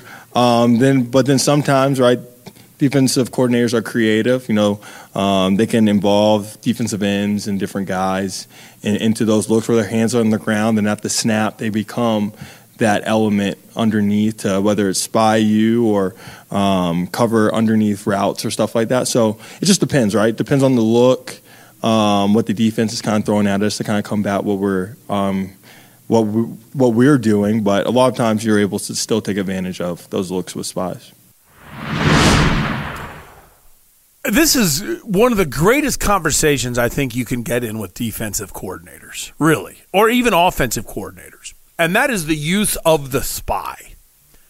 In case you don't know, it's really simple. Your job is not to rush the quarterback. It's to make sure the quarterback doesn't run. So obviously, if he hands the ball off, hey, you're now involved in stopping the run game. But if the quarterback does not hand the ball off, now it's don't rush, stay in lanes. Keep the quarterback in front of you. Keep an eye on the quarterback. So if he tries to break containment, it's your responsibility to get him. There are some defensive coordinators that think a spy is the dumbest thing in the world. The reason why they say that is this. If the quarterback's got the ball, right, then you've got 11 guys to cover 6 of them. There's 5 guys that he can throw the ball to, and there's him to run. So I've got 11 versus, in a sense, 5 to cover. I don't care if he runs. I'm going to stop the pass. And then if he decides, I'll figure it out with my 4 guys or hopefully guys that can come up. Or you play a zone. When you're playing a zone defense, you're looking at the quarterback and trying to make sure nobody stops in soft spots of the zone. Man-to-man, you're traveling. We say man-to-man in basketball. You just say man in football. If you're in man coverage, now you're traveling with the receiver. So wherever they go, you're with the receiver. You're not looking at the quarterback anymore. And so if the quarterback runs, you're actually running the wrong way. You're running away from the quarterback while he runs behind you. You got to recognize it, stop, turn around, and go after the quarterback. Well, a spy, some defensive coordinators believe all they do is they get caught up in the trash. The trash is a cool term for all of the mess of the offensive line, the routes that are being run, even the umpire being right in there. Unless it's the NFL, the umpire does not stand there. But the umpire in college football and where the umpire should be standing, if the NFL had a clue, but they don't want to admit they were wrong, you put the umpire right there in the middle of the field. All of that trash, it's easy to get caught up in it. And then you lose your own containment. So now you have 10 guys thinking on defense, I've got a spy. I don't have to worry about the quarterback run game. And then the spy gets caught up in the trash. Guess what happens? Now your spy's lost. Your quarterback gets out. There's so many theories about that. It's just cool to be quiet and listen. Say, hey, what do you think of a spy? And just let him go for a while. So I liked listening to him talk about how he sees a spy. I thought that was really good. This is a simple one, but I just want you to know because it's kind of personal. He was asked about the production of Michael Wilson being steadily better, and Michael Wilson is like for a while was almost trending to be a Rookie of the Year candidate, and then boom, hit a wall against the Bengals. Was just gone. And is there something there? Is it something you need to work on? What can you do against the Rams to get Michael Wilson more involved? I don't, we'll get back on track. There'll be plays for him and opportunities for him. I wish he had more opportunities on Sunday. That's something I literally texted him after the game. I was like, hey, man, like my first target to you can't be in the fourth quarter just with, as you said, right, the production that he's had, the growth that he's had over the last couple weeks. And so he knows that, man, and he had a great attitude about it, which what I love about Mike, man. Anything for the team, his effort was still tremendous. He's all over the tape, following the ball, blocking downfield. But as you said, he's become a playmaker in the pass game, and my job as quarterback to get the ball in the playmaker's hands. So there will be opportunities, right, to get him the football, and when there are, we got to take advantage of those.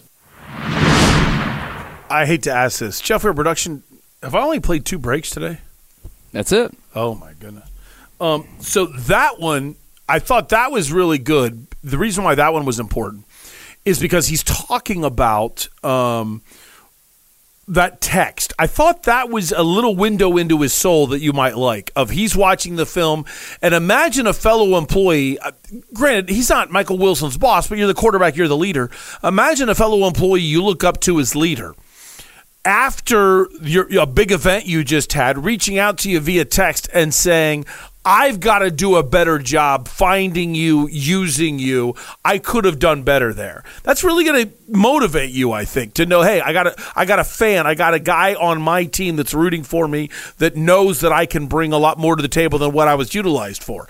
I think that's great leadership on the part of Joshua Dobbs. And that's why I want to play that for you. Okay, the last one, I think this was really good. It's always a chance. If you want to know, like, media etiquette. There are no rules for a Super Bowl media day. No rules. No rules at all. You never know what's going to happen. But every other standard press conference is the players are going to be there for anywhere between 5 and 15 minutes. We've got a limited amount of time here. Don't waste our time with gibberish. You want to go into the locker room, talk gibberish with players, write a funny story, go ahead. However, if it's late in the press conference and you kind of hear gaps, there's gaps between when somebody asks a question. Normally, people are stepping on each other to ask questions. But if there's a couple seconds of a gap between answer and question, you kind of know it's winding down, but it's not over. Then it's okay to ask a strange question. And Paul Calvisi says, I want to go off topic with you if that's all right. There were congressional hearings a couple months ago about UFOs. And with your aeronautics background, I just wanted to know, do you believe in UFOs? I do not believe in UFOs and aliens. It was funny, though. So when I got traded, this is a crazy story. I was sitting in my apartment, and so me and my friend Trey Smith, who's a really good offensive guard for the Kansas City Chiefs, he's a VFL. We started a little podcast, talk ball, talk about stuff off the field. So he's a believer in UFOs and aliens. I'm not. So we were having a very tense debate for one of our podcast episodes, even to the point where we had Congressman Tim Burchett, because he's from Tennessee. He's a Vol fan. We had him on. He's giving us like the inside scoop, like the questions he's asking. And literally an hour into this podcast, that's when I got a call from Andrew Berry. I was getting traded, so I was like, hey, y'all, we're going to have to finish up this conversation a little bit later. So I still got to get some more information, but no, I'm not a believer, man. I'll save that discussion for another time, but I'm not a believer. Let me clarify, though. At the beginning of the clip, he said VFL. Not everybody knows what VFL is. It's a Vol for Life. Yeah, that's what good. that is. That's not good. Everybody needs to know that. Just so you know, because you guys weren't here yet, Trey Smith is a guy I was screaming for the Cardinals to draft and play guard. Would have been a good one. And now, in fairness to the Cardinals, everybody knew how good he was. But he was diagnosed with some kind of blood condition, and some teams were a little nervous. I looked at it like this. After seeing him play in the Senior Bowl, I went back and watched some Vol games on YouTube and thought, I don't care about your blood condition, because even if I only get 3 years out of you, boom. You're the guy. And the Chiefs said, we're fine, and he's doing great. So then he's a fellow VFL, which I admit I had to look up to know what that meant, and I'm not glad that I looked it up. I wish I didn't know. I am a VFL, if you'd like to know. Yeah, I didn't, actually, at all, really. But I thought that was a hilarious story about UFO. I thought that's fantastic. Fantastic. If you're wondering where I believe, I actually think there's got to be life. But when I say life, I look at it as like bacteria. Maybe some planet's got a plant. I don't believe in green men and a ship that floats around and steals cows. Okay, you're not getting me on that. No way. Because here's why I don't think there's actual aliens. How come there's never been a doctor abducted by aliens? Why do aliens only take people from trailer parks? That's what I don't get. And if you listen to Doug Brown's Unplugged in a trailer park, God bless you, of course. But I don't believe it. How come it's always the lowest common denominator that gets abducted? Why, if the aliens really want to learn about us, why wouldn't they take any of our actual? Are we that far behind? I guess we are that far behind if they're here and we're not there. And then they say, well, so we want to know how to make sure we don't turn into that guy. Don't worry about their science. If you believe in God and Bible, how in the world can you believe in aliens? Because remember, at the beginning, like when I was in the 4th grade, they finally allowed Galileo back in the Catholic Church. You say, you know what? You're kind of right. The earth isn't the middle of the universe. Like, remember, religion originally said, it's the beginning of the universe. It's only the earth. And everything revolves around the earth. Like, no, it doesn't. I look at it like this. I think God is so great that he could handle like a plant growing on one of Saturn's moons. That's not going to bother him. It's not going to be that big of a deal. That doesn't change how he loves us. It just means there's a plant over there. That's why I think like that. Okay. You're allowed to, disagree or come at me if you want. No. I don't need to. I don't. And so far, the proof is all on you, Jeff Weber. So far, you're winning, okay? In any discussion about is there a plant somewhere on a Saturn moon, you are winning. But keep in mind of this, in case you forgot, Star Trek is fake. Star Wars is a documentary. That actually happened. So, I mean. You've got a point. Yeah, Chewbacca. Yeah. Chewbacca lives. I don't know how we're going to do this. I want to talk Suns, talk to Steve McCullum, and I want to do versus Vegas. I don't know how we're going to do that because here comes a few minutes of commercials. I've never had an out like that. This is Doug Franz Unplugged, presented by Whirlwind Golf Club at Wild Horse Pass.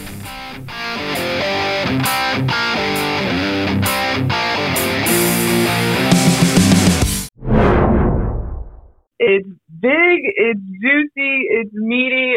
Get your burrito at Burrito Express. If you're having a hangover, a bad day, even a good day, still get your burrito at Burrito Express.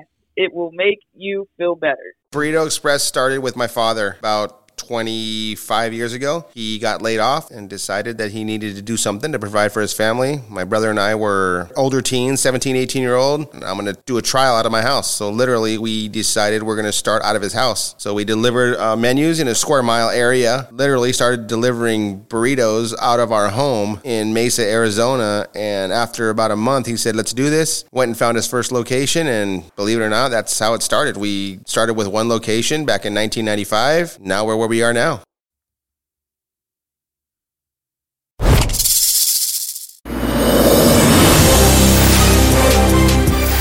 Again, thanks to Jeff Weir Production CEO Chris and Izzy on Sports Isaiah Jackson for all of their work to help me this week, as I have just been running around like a nut, dropped the ball on a lot of different things, and every time I did, one of those three were there to pick it up, so very helpful.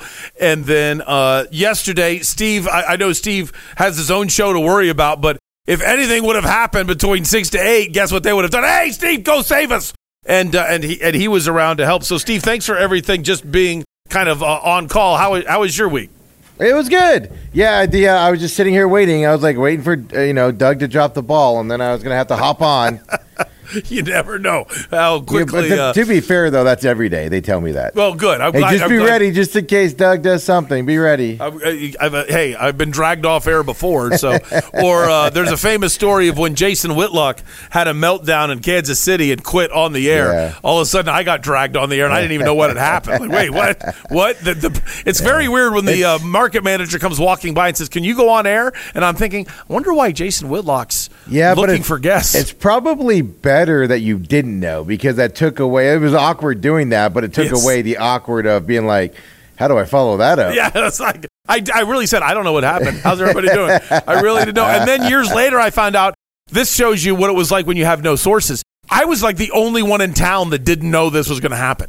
So many people across radio were tuned in because they knew he was going to have this big event. I'm like, I had no idea. I still get made fun of a lot by friends. That was before social media, where you get heads up or somebody hints at something, right? So it's a bit. I read something, or I saw somebody's Instagram post, some young 24-year-old girl or a 15-year-old girl, I forgot what it was, just ripping life without the internet, like wondering how anybody ever lived without the internet. Yeah. Like, she made it seem like that we've lived without a wheel. Yeah. Those of us that are over 40. I love those, like on TikTok, those Gen X videos where like younger kids are like, how did Gen X survive? And then it's like, we're the best ones, man, because like we didn't have that stuff and then we got it. Yeah. So it's great. So we kind of can have it too.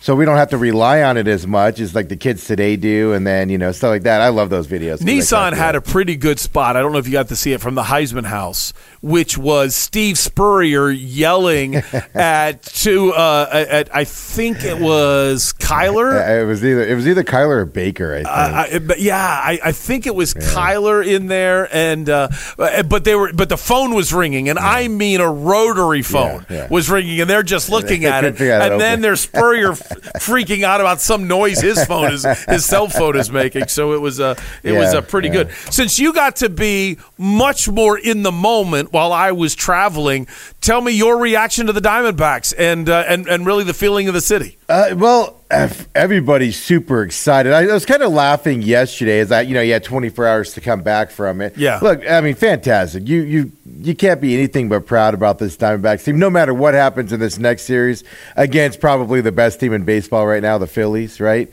No matter what happens there, you've got to be proud of this team. And the most impressive thing to me that I took away from it is, sure, the bats were hitting, sure, the bullpen was on fire, sure, the starting pitching showed up, 100%. But to me, I was kind of joking around yesterday, like, man, we all owe Torey Lovullo an apology because we nitpicked him throughout the regular season, rightfully so, by the way. I'm not saying we shouldn't have. He made some questions, but everything he has done in this playoffs has turned to gold.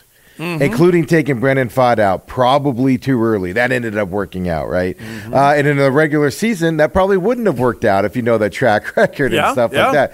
So you have to give Torey Lovullo just 100%. Now with, I said it when they signed Hayes into his contract extension. I said, what are they going to do with Torey? Because they only are signing him to 1-year deals. He deserves a multi-year extension now, no matter what, this offseason. I mean, if they don't do it, it's a crime of justice. I look at it like this, and it's a great point by you. You're more boss man than I am. So I don't know what positions you've been in with all the things that you do business wise on the side, but I recognize quickly when I get one of those emails that's clearly we're setting you up to be fired.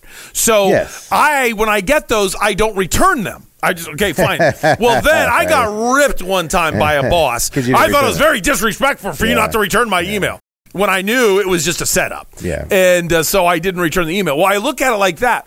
When the team was playing horrible, I looked at all the mistakes just like you did, and I hate to say it, I didn't want to fire Torey. Yeah. But I was using it almost as the negative emails of this is building the case for maybe why you're not the man, instead of pointing out those flaws and saying, but I believe in Torey. He's going to get it turned around. I never finished any of those points with that statement. I ain't going to lie to you, man. I had doubts Torey Lovullo could get the Diamondbacks to this level. 100%. And it goes back years now, and that's why I picked the Brewers to beat the Diamondbacks. That's why I picked the Dodgers to beat the Diamondbacks. And it was strictly, and I said it on air, Torey Lovullo is the question mark in this series. He's going to do something stupid that we're all going to shake her, and he hasn't done it. And it's amazing to see. So maybe he's playoff Torey. Woo, maybe.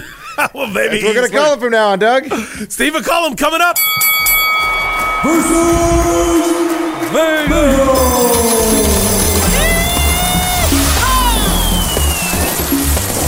And another thanks to Steve McCollum. For those of you that are listening to the audio podcast right now and you're not watching on WTSMTV.com, we start versus Vegas at the same time every day, and Steve is basically kind of hung out to dry because he's ready to go at 7:40, having no idea when I'm going to be done yapping.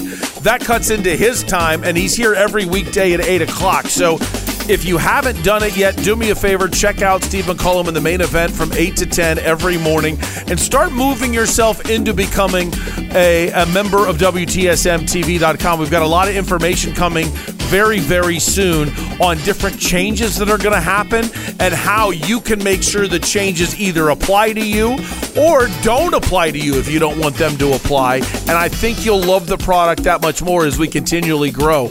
And I'd love for you to be a part of those changes. And thanks to Steve, again, for adjusting and as he's trying to get ready for his show with Dale Hellestrang, Super Bowl champion, coming up in 10 minutes. All right.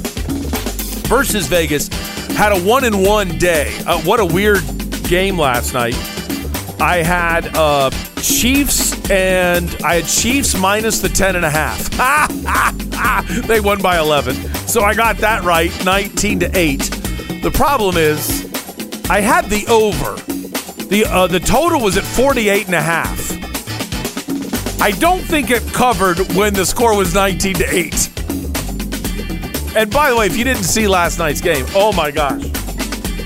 At least he admitted it. You know, when you admit it, I got to say there's room for improvement. People make mistakes. Man, have I done dumb things that I hope people aren't still judging me by. But Sean Payton last night called a timeout in order to punt the ball to the Chiefs. And the Chiefs kicked a field goal. So at the end, near the end of halftime, I forget how much time's left, about 20 seconds, something like that. Sean Payton calls a timeout to punt. Wait a minute. Just let the clock run or make the Chiefs call a timeout. He calls a timeout. He raced the Chiefs to stop the clock. The Chiefs want you to punt. Well, he then admitted, I thought it was third down. I was calling timeout to have another third down play. And then he learned it was fourth down and screwed up. He admitted it. I want to give a guy room when you admit it, but man, is that a dumb mistake by a coach. You're a head coach, Super Bowl champion, the level of experience, who ripped Nathaniel Hackett for the worst coaching job done in sports, and you can't count to 4? Oh, Sean. It's not going well right now, tough guy. It is not going well. All right, today I got 2 games today, 1 game Sunday. Fresno State is up against Utah State, and they're a 4.5-point favorite. I think they easily cover that. I like Fresno State by a lot more than 4.5, so I'll be pretty embarrassed if Utah State wins this game after sticking my neck out. I like Fresno State covering the 4.5. Love Colorado covering the 11.5 against Stanford. Stanford's traveling short week, and they're terrible. Colorado got ripped by Deion Sanders for not doing more against Arizona State. I love this matchup for Colorado. Short week at altitude and angry versus bad and having to travel. No brainer to me. I take the Buffs going over the 11.5, and then I'll push off till Sunday. You know how I say sometimes I love this pick? And when I say I love this pick, it's like a different category. Almost like, hey, you should pay for this pick. I would never actually do that. I'm not good enough, but that's what I love. I don't love this pick. I'm not going anywhere. This is one of those feelings type of things. And gamblers always say, no, it's about analytics. It's about studying. It's about math. You don't just, I feel this is going to happen. I feel this is going to happen. I'm taking the Browns plus the 10 against the 49ers. Every team, no matter how good you are, has a letdown other than the 72 Dolphins. It happens. Cleveland is not good, in my opinion, but they're not terrible. And they fight well. And if Deshaun Watson turns the ball over like crazy, then it's a done deal and I'm an idiot. Okay, I accept that. But the 49ers are great, and they've got to play at the 10 o'clock in the morning body clock game against a decent team on the road. I think they're right for a letdown. I don't have the courage to say Cleveland wins. Let me cheat for a second. It's plus 400 if you want to believe in the Browns. That basically means bet a buck, win 4. That's incredible. Like, if you're a real gambler, you throw down $1,000 on that game, you walk out with $4,000 if the Browns win. All right? No way am I a hard enough core gambler to go with that, they win.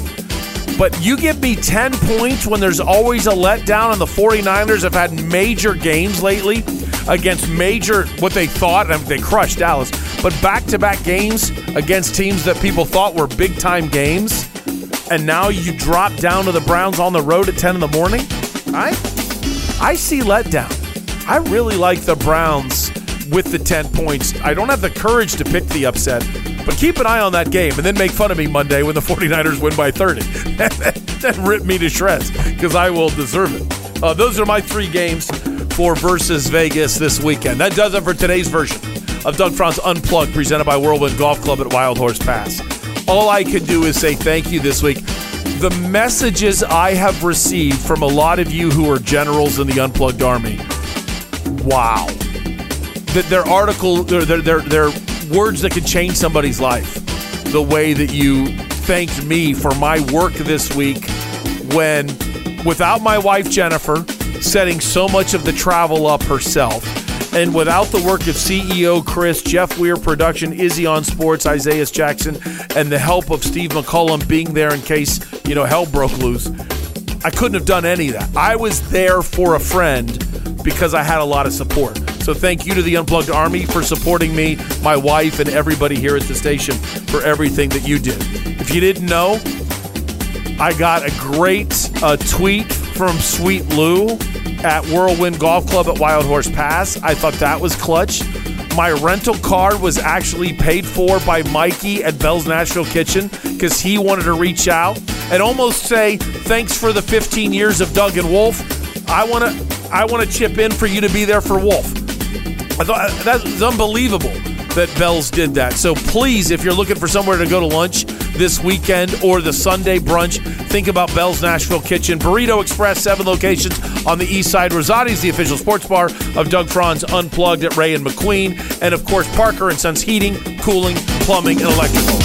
The main event is up next. I'll see you Monday.